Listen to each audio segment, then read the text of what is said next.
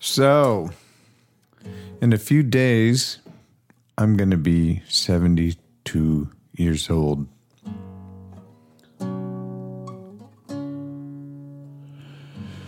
And I was watching a new David Bowie documentary on BBC Express, I think it's called Finding Fame. If you're any kind of Bowie fan, it's really worth watching. It's all about the years leading up to Ziggy Stardust. And there were like 10 years and many, many failures. He just kept going. Fascinating.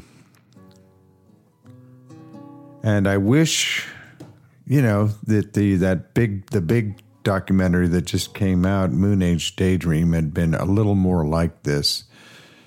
And the Moon Age Daydream was interesting, but it was all spectacle, and it was kind of relentless. Yeah, I can't. My guitar's in the shop, my Kono, so I can't plug this directly into the little mixer here, so you can hear it kind of in the background. I forgot how much I like this guild, though. It's the neck is kind of weird. I like the Kono neck a lot better. I like the Kono sound better too. But this is a lovely guitar. But what else was I watching? Oh, I know what I was thinking about, because I was thinking about the thing I talked about the other day, getting the guitar back to Joe, and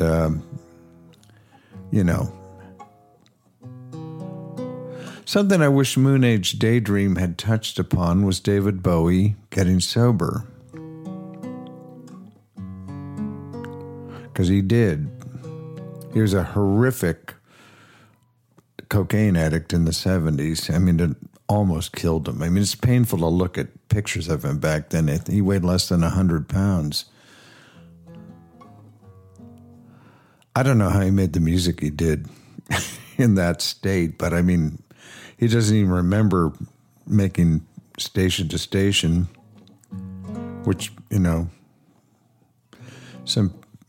arguably his best album ever. I don't necessarily think that, but it's so amazing. But yeah, I wish Moon Age Daydream had touched on that. The funny thing is, there's very little documentation of what led up to him getting sober. And, he was an active member in AA for 25 years. He never talked about it. I mean, it's what we're supposed to do. We're not supposed to talk about it, press, radio, and TV. Anonymity is the spiritual foundation of everything we do, and he adhered to that. And but when I was in my first year of sobriety and found out he was sober, it was like an affirmation, like hard to imagine. It meant a lot to me. I mean, I was going to stay sober no matter what, but to find out my hero was on the same path, it was great. It was an affirmation. I remember he said something about a Zen master in Japan said the 12-step program is the Dharma, the spiritual path of the West, and I agree. I mean, the 12 steps are just really kind of unfiltered, pure spirituality, and you can find, what's in the 12 steps pretty much in any religion on earth, but there's no dogma attached to it, which, no Buddha, no Jesus, no Muhammad, I mean, nothing. Because, and this is what I really wanted to get to, if you're an alcoholic like me, or David Bowie, or my father, or my mother, or my brother, or my sister, all of whom are dead. David, not from alcohol and drugs, but my family, yes. Getting sober is like the fundamental fact of your life. At that point, it is a turning point. It is a rebirth, it's so important. I can't, you get to that place where we call the jumping off place. The moment of clarity. What are you going to do? I don't know if people who don't get sober have a moment of clarity. I know everybody who gets sober has that moment of clarity where all of a sudden the denial has dropped, the blinders have dropped, and you see your life and what you've become, and there's no looking away. And you have two choices. I had two choices. Either,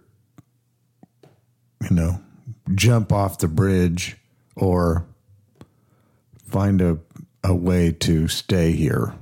And I luckily made it back to AA, and that was it'll be 32 years in December.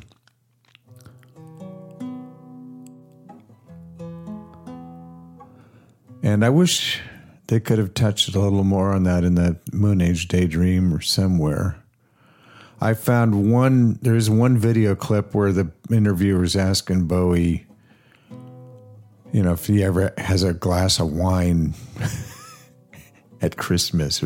That's a classic thing. I can't tell you how many times people are like, can't you even have a glass of wine at Christmas? When people ask me that, I think, you're one of us. I'll save you a seat.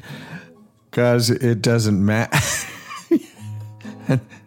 No one of us wants one glass of wine. Maybe start with 2 bottles. That's the reality.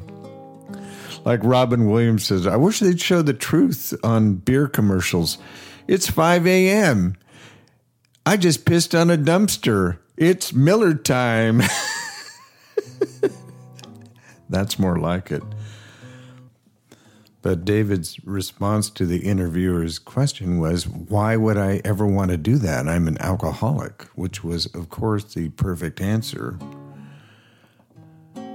But I don't think Earth people understand, so.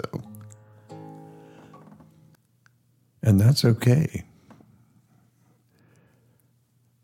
But yeah, so I'm very grateful because, how I'm feeling these days. Basically perfect health.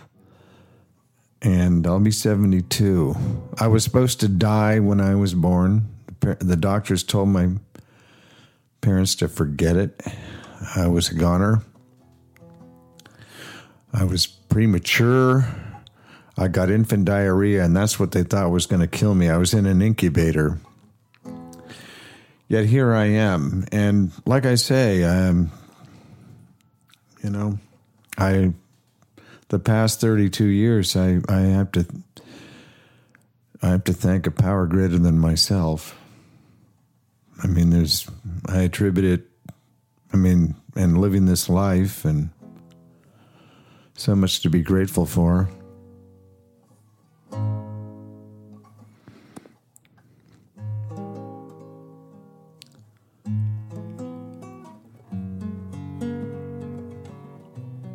Okay, I'm gonna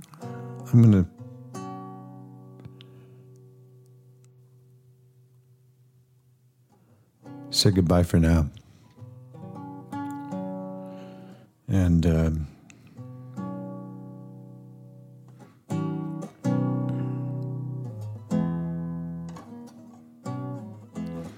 God, I love playing guitar. If you like this podcast, please tell your friends. Please. Oh, and that's another thing made me think of this. I was at an event the other night. I was doing the photo booth. We were taking a dinner break. This really cool guy named Will, whose birthday is November 14th, my mother's birthday. And my son is going to be 41 on November 9th. Same name. We were talking. He goes, "How was your 40th birthday?" And I said, "Terrible." And he said, "Really?" I said, "Yeah, my wife had, it's the end of my drinking. My wife was trying to kick me out of the house, and terrible." But that was about the time, I said, I think I quit drinking like 3 weeks later. So anyway,